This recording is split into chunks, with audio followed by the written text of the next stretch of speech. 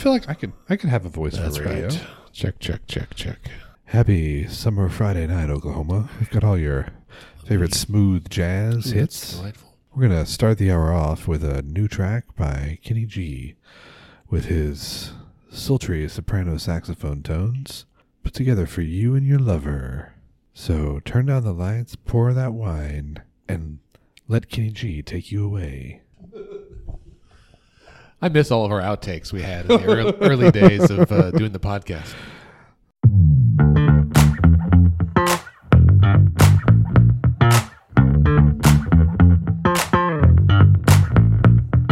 Hello and welcome to Let's Pod This. My name is Andy Moore. It's really good to be with you today.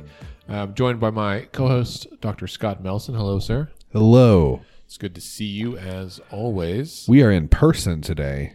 We're recording in person in Scott's new home office. It's very exciting. Thank you for inviting me into your home as always. Thanks for coming, man. I'm glad that we did a little switcheroo of the way some of our space was organized here at the house last weekend, and decided to use this space for office space instead of kind of the little loft space we've been using before. And I think it's gonna be nice. I think it's gonna be good. Yeah, this is nice. I think so we are looking for office space for Let's Fix This and a few other organizations. So listeners, if you own an office building and you have some space you'd like to donate to some really great civic nonprofits, please let me know. We're looking for, I think, 5 to 7 offices and a conference room space, maybe some storage. That would be ideal. Unfortunately, our nonprofits don't have a large budget. So I've been asking around some folks I know, and we're starting to really kind of shop the idea. I think our goal is maybe around the end of the year. And then perhaps, Scott, we could record in like a proper studio again. That would be amazing. You know, we and by we I mean mostly you, put in a ton of work our studio space, and then we got to use it 4 times, and then COVID happened, something like that. Yeah, well, with Bailey, we used With it. Bailey, we used it for like a year. Was it or a two. year? Was it that long? Yeah, but we'd really just bought new mics and all that. We'd really kind of gotten it set up the way we wanted it after we'd moved out of Upper Room Studios. Yeah, that's right. We went from an extra bedroom to a borrowed office, and then back to our own bedrooms again during the pandemic. So hopefully, maybe now's the time. Anyway, we should perhaps talk about some Oklahoma politics and government happenings, the haps, as they say. You know, I'll tell you what, I feel like I was gonna say today I'm getting my second wind, or my like fifth wind. I'll be honest, you know, the last few months, the political world has been a struggle for me. You know, I tend to follow it so closely and have followed it so closely for several years now. And, man, just, you know, everything happening here locally, all of the corruption, you know, a really, what for me, for a bunch of reasons, was a very, very disheartening legislative session. Honestly, even more so than usual. A lot of the national environment hasn't been great. You know, some of the you know, not just Dobbs, but many of the decisions coming out of the Supreme Court. It's just been my political self has been a little down in the dumps, but I feel that I'm getting back in my groove. Have you felt this way at all? I actually have felt the exact same way. I mean, it is difficult working in this field now, and I think just for a lot of Oklahomans, I think a lot of folks feel like not just depressed, but demoralized, right? Like that there's like our morale is low in our state when we've seen time and time again, year after year, so many oppressive or misguided laws or policies, attacks on our communities, right? Like, or it's even really just, hard. Even just policy, like those everything you mentioned is true, but even just as simple as policy that clearly doesn't reflect the will of the populace, right? I mean, we've seen that over and over again, right? Like refusal to expand Medicaid, and that had to be passed by popular vote, right? Refusal to pass medical marijuana, to have it be passed by popular vote. Refusal on the part of the legislature to make investments that people that our state has clearly said that we need and that we want. This fealty to things like tax cuts and deregulation, and now an emerging strain of kind of religiosity, religious extremism in some cases. It's just really demoralizing. It is. I think it's kind of sucked the life out of Oklahomans in many ways. The relentless heat has not helped with that this year that either. is a fact. I feel like it got hot quickly and has just remained hot for a long time. I do think there is reason for hope, and maybe we can start here on something that's not even about Oklahoma, but about the vote in Kansas this week to essentially protect the right to abortions for Kansans. And it was, everyone thinks of Kansas as being like Oklahoma, like Missouri, as other plains states, and for it to be a state that was undoubtedly red and would vote to eliminate abortion as soon as they could. But Kansas is a bird of a different feather, if you will, not just because of the Jayhawks, but I think politically they're a little bit different. Well, they have a Democratic governor. They do. Right? And they have a governor who's a Democrat. Their previous governor, Kathleen Sebelius, who served as Secretary of Health and Human Services in the Obama administration, was also Democrat. Yeah. They still have what Oklahoma used to have, which is a very active group in their Republican Party within the legislature who were previously Democrats. Oh, that's interesting. I didn't know that. Yeah, they still have this kind of if you want to call them blue dogs, right? Yep. Or whatever. They got a legislature that still has at the state level, a lot of Joe Manchin types in it. Except they've switched parties already, right? So when Manchin hasn't yet, right? That's interesting. I follow some Kansas folks that are like Let's Fix This folks. There's a group called Loud Light up there that really they do civic engagement with, I think, more with youth. And there's several other groups that were all very involved in doing voter registration and helping promote turnout, right? Get out the vote, or GOTV, as we say in the biz. GOTV. Yeah, that's GOTV. Yeah. They were instrumental, I think, in this result. And maybe we should reach out to them and see if we can get them on the pod. That would be fun. Yeah, that'd be awesome. Interesting. So anyway, I think it was a wake-up call. And, of course, this week there is now a flurry of news articles and the Washington Post and CNN and everything else about, well, what happened in Kansas is going to change the landscape of the election before now in November. And that remains to be seen. But I think it does highlight something that we know to be true, right? That we have polling in Oklahoma as well that show that most Oklahomans support the right to abortion with some restrictions, right? And to have a legislature that passed 4 outright, total bans on abortion in one session is, as you said, very out of step with what Oklahoma people want. And so I think seeing what happened in Kansas to me is a signal that when voters wake up a little bit, when the right issue comes along, that we will make our desires known, and that can result in a better, more representative sense of governance. Have you delved into the have you done a deep dive into the results in Kansas? I have not had a chance yet. No, because one thing that I know has been looked at, because I've seen some tweets and headlines alluding to it, but this week it's just been busy for me and I haven't had a chance to really get into it yet. Because you said something really critical, an issue that arises, right? Well, one crucial difference in the midterms and what happened in Kansas on Tuesday.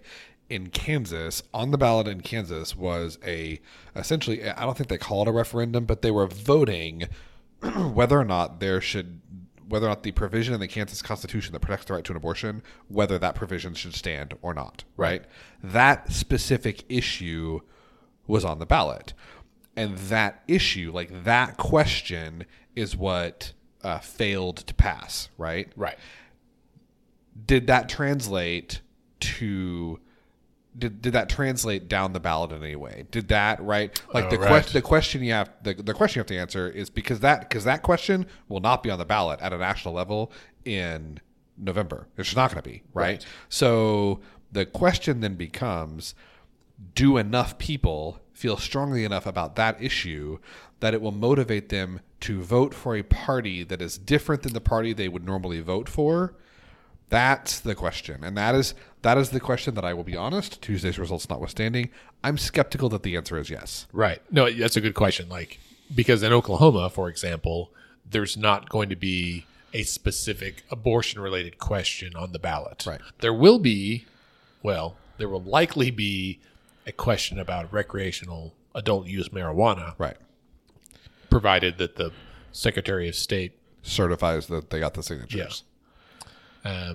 So we'll see what happens with that. But you will often see people say, abortion is on the ballot this year. And they mean that in a way that it means that the elected officials that are going to be, that we are going to vote on, right? The people from the governor on down, U.S. Senate, everything else, that they have a say in policymaking and that thus through them, the issues on the ballot, but it's not directly on the ballot. Well, and when they say it's on the ballot, like they're not like, I understand the point they're trying to make. They're not wrong about that, right? Because of, people who appoint judges, people who make laws, people, secretaries of state who run elections, like all those sorts of things. But yeah, they're not wrong, but that's a distinction that is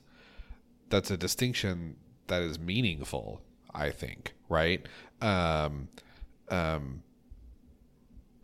think that I'm just curious to see, as folks, as people like the folks at 538 and other, kind of data-minded organizations, I'm sure as they delve into this question and try to build it into their modeling, what effect does that have? Like, what effect does it have when there is a specific abortion-related question on the ballot, right? Yeah. Because I don't know. Well, I'll just ask you, what do you think? So the way that this works in Oklahoma, because a lot of people have said, can Oklahoma learn something from Kansas? And the answer is no, because we don't have the protection to abortion is not enshrined in the Oklahoma Constitution. So like what happened in Kansas literally can't happen here because we don't have that provision in our Constitution. But I guess, do you think if someone ran a ballot campaign in Oklahoma to, like, let's say it guarantees the right to an abortion up until, let's say 20 weeks. Basically, let's say that it enshrines the pre-Roe landscape in the Oklahoma Constitution. So you can have an abortion. Not pre-Roe, pre-Dobbs. Pre-Dobbs, excuse me. It enshrines that in the Oklahoma Constitution. So you can have abortion up to 20 weeks. There are, yes, it enshrines that in the Oklahoma Constitution. So we go back, 4 or 5 years, essentially, right, to the way the law was, and it enshrines that, puts that into the state constitution. Right. If someone proposed that, do I think that would pass? Do you think it would get enough signatures to get on the ballot? It'll get signatures. And if it was on the ballot, do you think it would pass? That I don't know. I think there would obviously be a huge no campaign against it. I think the electorate in Oklahoma is different enough from the electorate in Kansas that we can't make too many inferences. I agree. And so I think it'd be really tough. I don't know. Like I haven't seen enough polling in state since the Dobbs decision. I assume some of the pollsters are going to publish another public result here before too long that might ask that. But they also might ask that question and not want to publish the results, right? I mean, right. But that's and I think you're right. Like when I asked that question in my own mind, the answer is yes. I think it would get signatures. Would it pass? I'm not sure, but I don't think it's an automatic no. No, it might honestly it depends. It might be a Medicaid expansion thing. It might be a super close 52-48 kind of a situation. Yeah, it might be really close, and it would depend a lot on what ballot it's on, right? And then how organized both sides are and how good the messaging is. In Kansas, they had several tangible examples. There was the 10-year-old and all this kind of stuff that like happened during the campaign that really solidified that messaging and brought it home in a way that some issues don't have. And, I saw, of course, everyone reports like anecdotal stories. So I saw a bunch of anecdotes from voters that said, I'm not for abortion, but I don't like this government overreach. And the way that they framed it was that it was a government mandate, right? And people reject that kind of sentiment pretty easily. Yeah. This leads to another thing I was going to ask you, because you said lots of people said, I'm not for abortion, but this is going too far. Yeah. Right. We have not really talked about this. As far as I know, we haven't talked about it on the show at all. And you and I haven't really had the chance to talk about it in person. We've texted slightly. What are your thoughts on the Forward Party? Oh, yeah, that's interesting. I had a call about this today. So for listeners who don't know, the Forward Party is been an effort that was kind of Andrew Yang, who was the Democratic candidate for president in 2020, and then ran for the mayor of New York and lost that in the primary there as well. So, and for a while they were just they were like a third party without being an official party. They were real kind of vague on things. But last week, they announced that they were merging with two other organizations. One is called the Save America Movement, and then one is called the Reform America Movement, I think. And the SAM and RAM, as we refer to them in the democracy reform world. So they were largely Republicans in those groups, many conservatives who were really jaded with his rhetoric, his presidency, and certainly the events of January 6th and, from the election through that. And we're trying to appeal to our better angels, right? And to Republicans' better angels as well. So they've all merged now into just the Forward Party. And from what I hear, there may be a couple of other groups that merge with some big names, and that might be really interesting if that happens. But we'll get to that if it happens.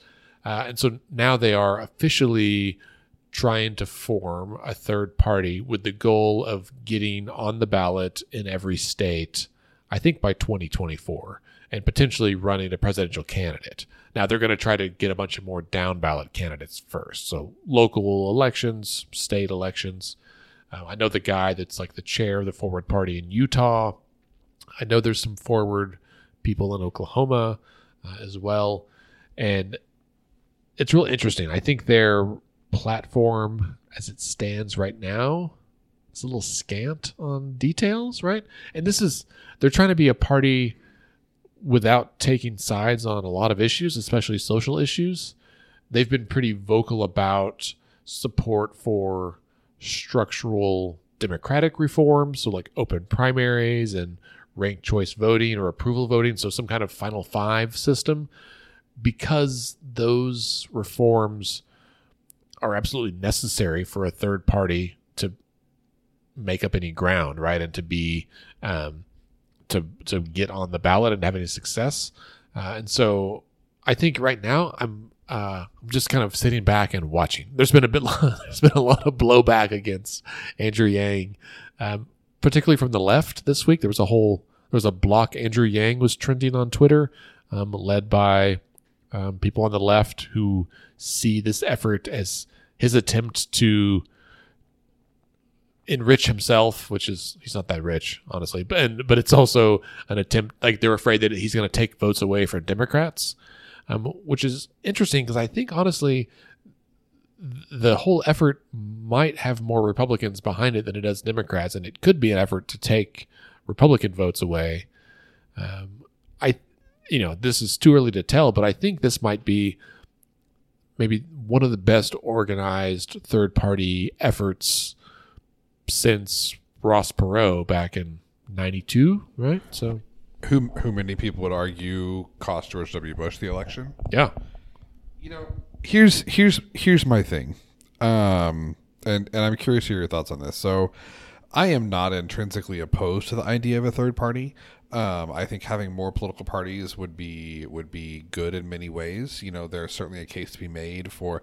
Now, once you start getting into multiple parties, then you're kind of starting to talk about coalition building in the legislature, and things start to look a lot more parliamentary than what we're used to in the United States. Maybe that's good. Maybe it's bad. I don't know. But it's good. I think you're right. I think you're right about that. My quibble with them is twofold. One, I don't understand why now. You know, because I think there are forces at play in our politics right now, and they are not limited to Donald Trump, but he is certainly the most visible face of them, that are potentially existential, right? Sure. And you may be right that, I mean, they're going to siphon votes, right? They have to siphon votes unless their entire thing is bringing people in to the political process who are not currently engaged, which is absolutely work that needs to be done. And I'm sure they're doing some of that. Maybe they're doing a lot of it. But unless that's their entire plan, they're going to be peeling votes from somewhere, right? By definition, they are trying to convince people who are currently voting either Democrat or Republican to vote for them instead. Maybe they're going to peel more from the R's. That's fine. But if they peel more from the Dems, right, and the Democratic nominee, whoever they may be, loses to the Republican nominee, which may be Ron DeSantis or maybe Donald Trump or whoever in 2024, that can have like long-term existential consequences to our republic, right? So the fact that they're doing it right now kind of pisses me off. The other thing is that their messaging around some of this really rubs me the wrong way, which is they are doing what I think rubs me the wrong way about some of our media a lot of the time, which is they're both sidesing political extremism. Now, this is not to say that these kind of hardline extremist positions don't exist on both sides of the aisle. They do, right? But if you take the hardline far right position on guns, for example, to be that the Second Amendment guarantees an individual right to own firearms without any restrictions by the government, which is, I think, the most extreme, right? Any gun you want for any reason with no restrictions. That is the most extreme position. Would you agree with that? Sure. Okay. So the antithesis to that, the most extreme position on the left, is no guns for anyone, anywhere, at any time. Right? Sure. Is there any Democrat running for any office at a national level in America who has that as their position? No. Whereas what I articulated, I would say, is probably the Republican position for almost every Republican running for federal office. Right. Right. So the position of most Democrats, which is, yeah, you can have a shotgun and a rifle to go hunting, and if you want a handgun, you should have a license and you should have to like file with a registry. The Democrat position is actually the middle ground. Right. Right? It is right? the compromise position between right. all guns or right. no guns. The mainstream Democratic position is already the middle ground. Right. Right? Same thing with abortion. If you take the far right Republican position as no abortions at all for anyone at any time, regardless of rape, incest, or life of the mother, right? The far left position is anybody can have an abortion anytime they want for any reason. Are there Democratic politicians running for office who hold that position? Sure. Are they in the majority? Absolutely not. Mm-hmm. The majority position, both of the Democratic Party and the country, by the way, is that abortion should be legal in some cases. Ideally, if we can minimize it, that is best. There need to be exceptions for their like rape, incest, and the life of the mother. And also, most importantly, this is a healthcare decision that should be between a woman and her doctor. Right. Right? Right. That is the compromise position, and it is the position of the Democratic Party, right? So I really reject this framing that, like, we need a third party because nobody's fighting for the middle ground. That's bullshit, right? The Democratic Party already is the middle ground of the two extremes. So, do you see what I'm saying? No, I totally see. And what I'm envisioning, like, if I was going to make a graphic for this, right, is there's not like a abstract middle that exists between all of these things. Yes. So I think that's a really interesting point. I mean their actual platform for the Forward Party doesn't really talk about anything. Stays away from these kind of social issues. Right. Which is, I think, strategic. It is strategic, but it also is weird because they're talking about all this division. These are the issues that divide us the most, right? Like, and I guess it just kind of pisses me off because it is 100% true. And anybody who listens to the podcast knows I'm a Democrat. I'm a liberal. Like, this is not like shocking to anybody, right? I'm speaking for myself, not for Let's Fix This. But it is absolutely true that if you look in the pantheon of American history, both parties have had periods where they are extreme and out of the mainstream. That is without question. However, at this moment in history, one party is the problem. Right. Like Well, now, in 2022, the problem with America and our division is not that both sides have moved radically to the left, right? Right. Or radically to the extremes, right? It is that one party has. Now, if the only thing you know about Democrats is that you follow them on Twitter, then yes, you would think that the Democratic Party as a whole has moved too far to the left. The fact that Joe Biden is the nominee in 2020 and won the presidency, I think belies some notion that the Democratic Party in America has become some like socialist, right? Far left party. Right. If you would like to talk about how far left the Democratic Party is, please talk with Alexandria Ocasio-Cortez or Bernie Sanders or Pramila Jayapal or any of the other members of the Progressive Caucus and all the changes that they would like to see in the Democratic Party's messaging and platform. Yeah. Speaking of which, I saw that 2 members of the squad won their primaries this week. So there's still some voters out there who support them. Yeah, which is great and which is fine. I just feel like the Forward Party's messaging is that Alexandria Ocasio-Cortez's voters represent the Democratic Party writ large, and nationally that's just not true. Oh, right. Like that's just not on every issue, right? Yeah, like, right. and that's fine. Those are her voters, and that's fine that she represents them, and she does a great job. And like, I'm not ripping on AOC, but I'm just saying she doesn't represent the mainstream of the Democratic Party. Yeah. If she did, she'd be Speaker of the House, and she's not. Right. That's fair. Right. So I was curious about what it would take for a third party to be recognized in Oklahoma. As listeners may know, we actually have 3 parties that are officially recognized by our state right now: the Republicans, the Democrats, and the Libertarians. You can also register as no party or unaffiliated, which is commonly referred to as independent. That is my current. I affiliate as unaffiliated. And then you can mark other on the form. So I guess that means if you personally identify as Green Party or something else, Reform Party, whatever else is out there, you can pick other, but those groups are not officially recognized by the state. So, Scott, do you know what it takes to become recognized by the state of Oklahoma as an official party? You have to spend $150,000 a year at Swadley's Barbecue for at least 3 years in a row. That's a good answer, but it's wrong. But I like your creativity. No, first of all, well, I don't say no one should spend that much money there, both for your heart health and because there's better barbecue that exists. No, so it's really not that hard, Scott. I think we could start our own party, honestly. So you have to file notice with the Secretary of State, the Secretary of the State Election Board, at any time except between March 1st and November 15th of even numbered years. So this may be part of why they're doing it now as timing, right? If they're trying to get on the ballot, they can't do it most of next year. All it takes is that you have to collect signatures from registered voters in the state that say they are willing to affiliate with your party, and you have to collect at least 3% of the total votes cast in the last general election for governor. Right. So it's the same basis as like signature collection for ballot initiatives. It's all based on turnout in the last gubernatorial election.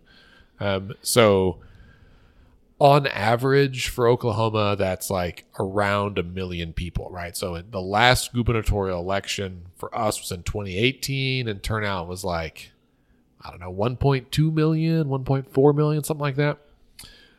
Should need like 40,000 signatures. Yeah. Dude, call it Let's Party This. Make sure the logo is OU Crimson, and we're there. Let's party this. Done. Just I'm part of the Boomer Party. Right. It's a Let's Pod This. You don't have to change the logo. Just still LPT. Oh, I get it now. Let's party this. Let's party this. I like it. So yeah, so we just need. So I mean, honestly, turnout this year should be lower. I mean, I'm gonna guess it's like. My prediction is like 989,000, and it says I'm gonna hold you to that. By the way, petitions may be circulated for a maximum of 1 year after notice is filed. So basically, you file notice and then start collecting signatures, and then as long as you turn them in, not later than March 1st of even numbered years. So we could file notice today on August 5th. I wonder if they would base it on the previous election or after this election passes, and we just have to meet that. So we could collect up until, the end of February and then turn them in and potentially have a Let's Party This candidate on the ballot next November. which one of us is running? Well, not me. Must be you. We're going to run Juno, your dog. We'll ask Bailey. Oh, there we go. She's not here. We'll put her up to it. We just started. This is our first meeting. There's two of us. We have a quorum. We nominate Bailey Perkins. That's right. now, there is a flip side to this because political parties may cease to exist as well. And the law says that any recognized party shall continue to be recognized if a candidate for that party for any statewide office receives at least 2.5% of the total votes cast in either of the preceding two elections. So if a party goes below that, so basically like the Libertarians, as an example, have got to run a gubernatorial candidate or some statewide candidate, and at least one of their statewide candidates must get at least 2.5% in two elections. So that's an 8-year period, right? They've done that, I guess, right? Yeah. And so if that happens, if they drop below that, then such a political organization designation shall terminate 4 years from the date that that party ceases to be recognized or when the political organization regains recognition as a party, whichever is earlier.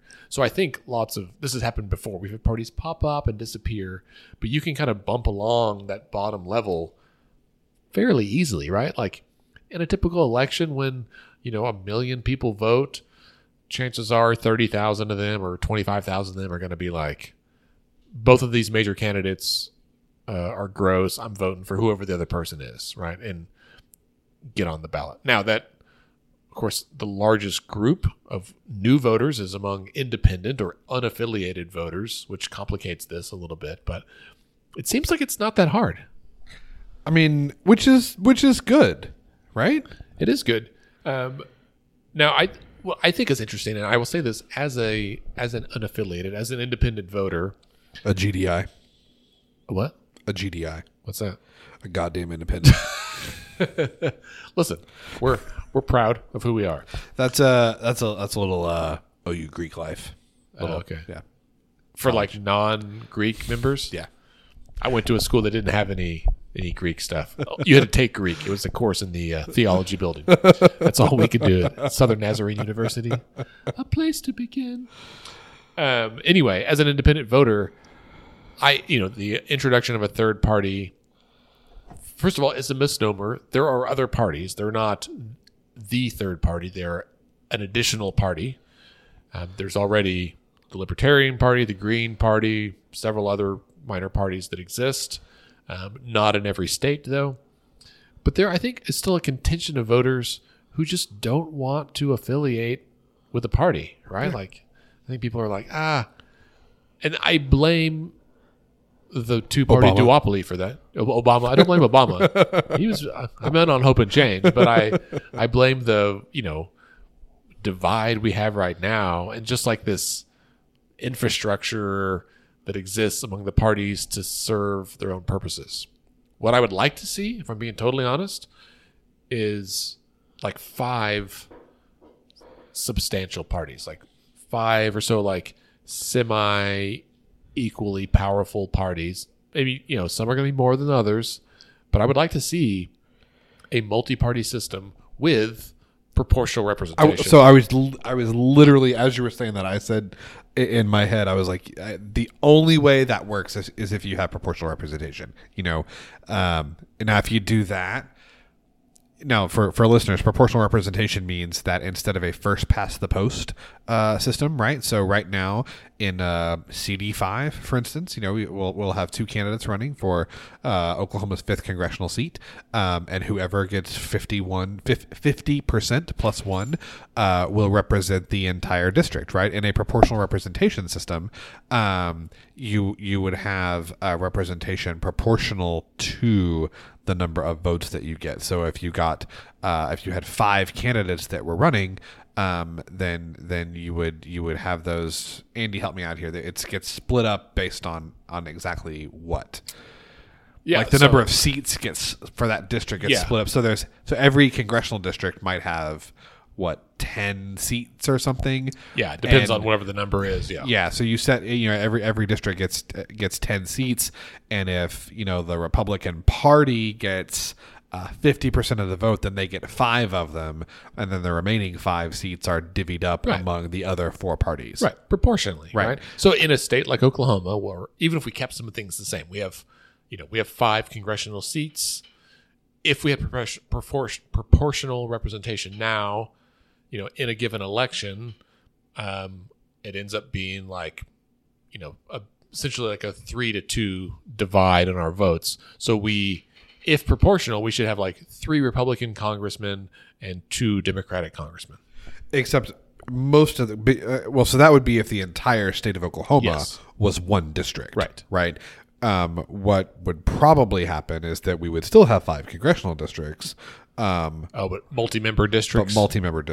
Right. And I could see us. I'd like that idea, but I think like an easier path is to keep the 435 seats in Congress. But every state becomes a district. Yes, every state is then and that is honestly more proportional to. I mean, we can add more people. That's interesting. I've never thought of doing it that way. I'd always thought of, you'd have the same number you'd have 435 districts, but each of them would have multiple. I mean, honestly, if it's up to me, if I had a magic wand to wave, I would, just combine the House and Senate. And so Oklahoma would have 7, right? Those other 2 just get allocated everywhere evenly. So 535 altogether. Yeah. I mean, there's probably better ways to do it, but this seems like the simplest way where we don't have to buy any extra desks. We're breaking a little news here, Andy. Are you officially in the abolish the Senate camp? I don't like that word abolish. I said merge on purpose.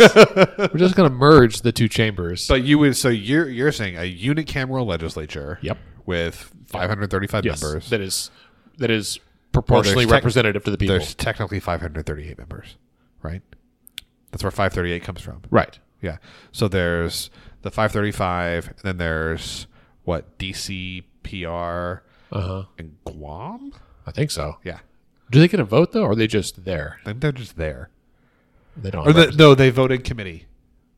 Well, what a stupid system. I think they vote in committee and not on the floor. I mean, if we want to go all in, Scott, I'll just say this. I think, I think we should do it with the Senate or merge it with the House, and then we should either cut these other nations loose or make them actual states, right? Like Puerto Rico. If Hawaii is guys, here's Andy saying DC and Puerto Rican statehood. This is my opinion. I'm on board. So there's a group, and speaking of DC statehood, there's a group there called something about Douglas County. So essentially the territory of DC proper used to be like a county, and they gave the land. And so there's an effort to essentially not cede the land, but de-cede the land to make it into that territory again and have it be its own little state, which I think is really interesting. So anyway, I'm fine with DC statehood. I'm fine with Puerto Rican statehood and Guam. I mean, if we're going to have Hawaii and Alaska, those are whole other countries. They're way out there. Look at a globe and see how far away Hawaii is. It's a ways out there. how did anybody find that Hawaii exists? Right? Like, no, but I'm serious. Yeah. Like, you are sailing across the Pacific Ocean. Yeah. It is gigantic. Yeah. You don't know where you're going. What are the chances you just run into Hawaii? Yeah. That's a good question. I Right? wonder who, It's like a needle in a haystack. Who found Hawaii? right.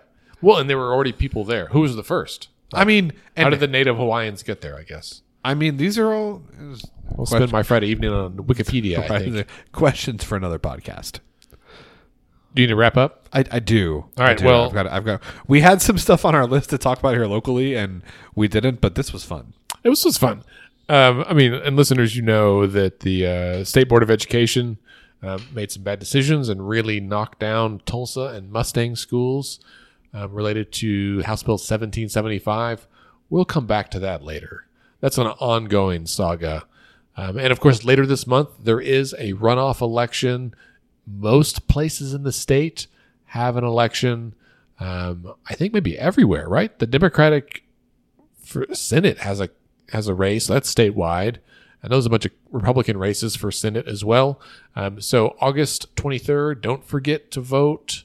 Do not forget to vote. Primary elections matter too, because this will determine who is going to be on the ballot in November. All right, well, listeners, this officially then brings us to the end of the episode. Scott, thanks for being here. Thanks for coming. This was delightful. I'm feeling energized and like ready to go. Also, for the quick little plug, not for me, for our listeners that are, I mean, if you're listening, you're interested in politics. For our listeners who also like to read, fantastic book to check out. It's called The Man Who Ran Washington: The Life and Times of James A. Baker III. James Baker was Secretary of State in the George H.W. Bush administration. He was Chief of Staff for George H.W. Bush as well as Ronald Reagan. Also served as Secretary of the Treasury. Ran multiple winning presidential campaigns. Really a towering figure in American political life throughout the 80s and 90s and early 2000s. Many people would say, and I think actually Aaron Sorkin has said, he is the kind of real life inspiration for Leo McGarry for fans of The West Wing. Just an absolutely phenomenal book and a great read. So if you're looking for something to fill your time here in the dog days of summer, check it out. Excellent. That's good. We should put out a summer reading list next year. We should. I've got a few books that I've purchased and not read yet that should be on that Right. list. All right, listeners. Well, thanks for being here with us. Please go to our website. Go to letsfixthis.org/donate or /volunteer and sign up. We are all in on voter registration between now and October 14th. Our goal is only 1,000 people, which sounds like not many, but if you think about how much time we have left, that's a huge lift. We've got events this Saturday, next Saturday, more events coming all the time. Please show up, sign up. You can come hang out with me, maybe with Scott too, and register some new voters. Our state desperately needs you.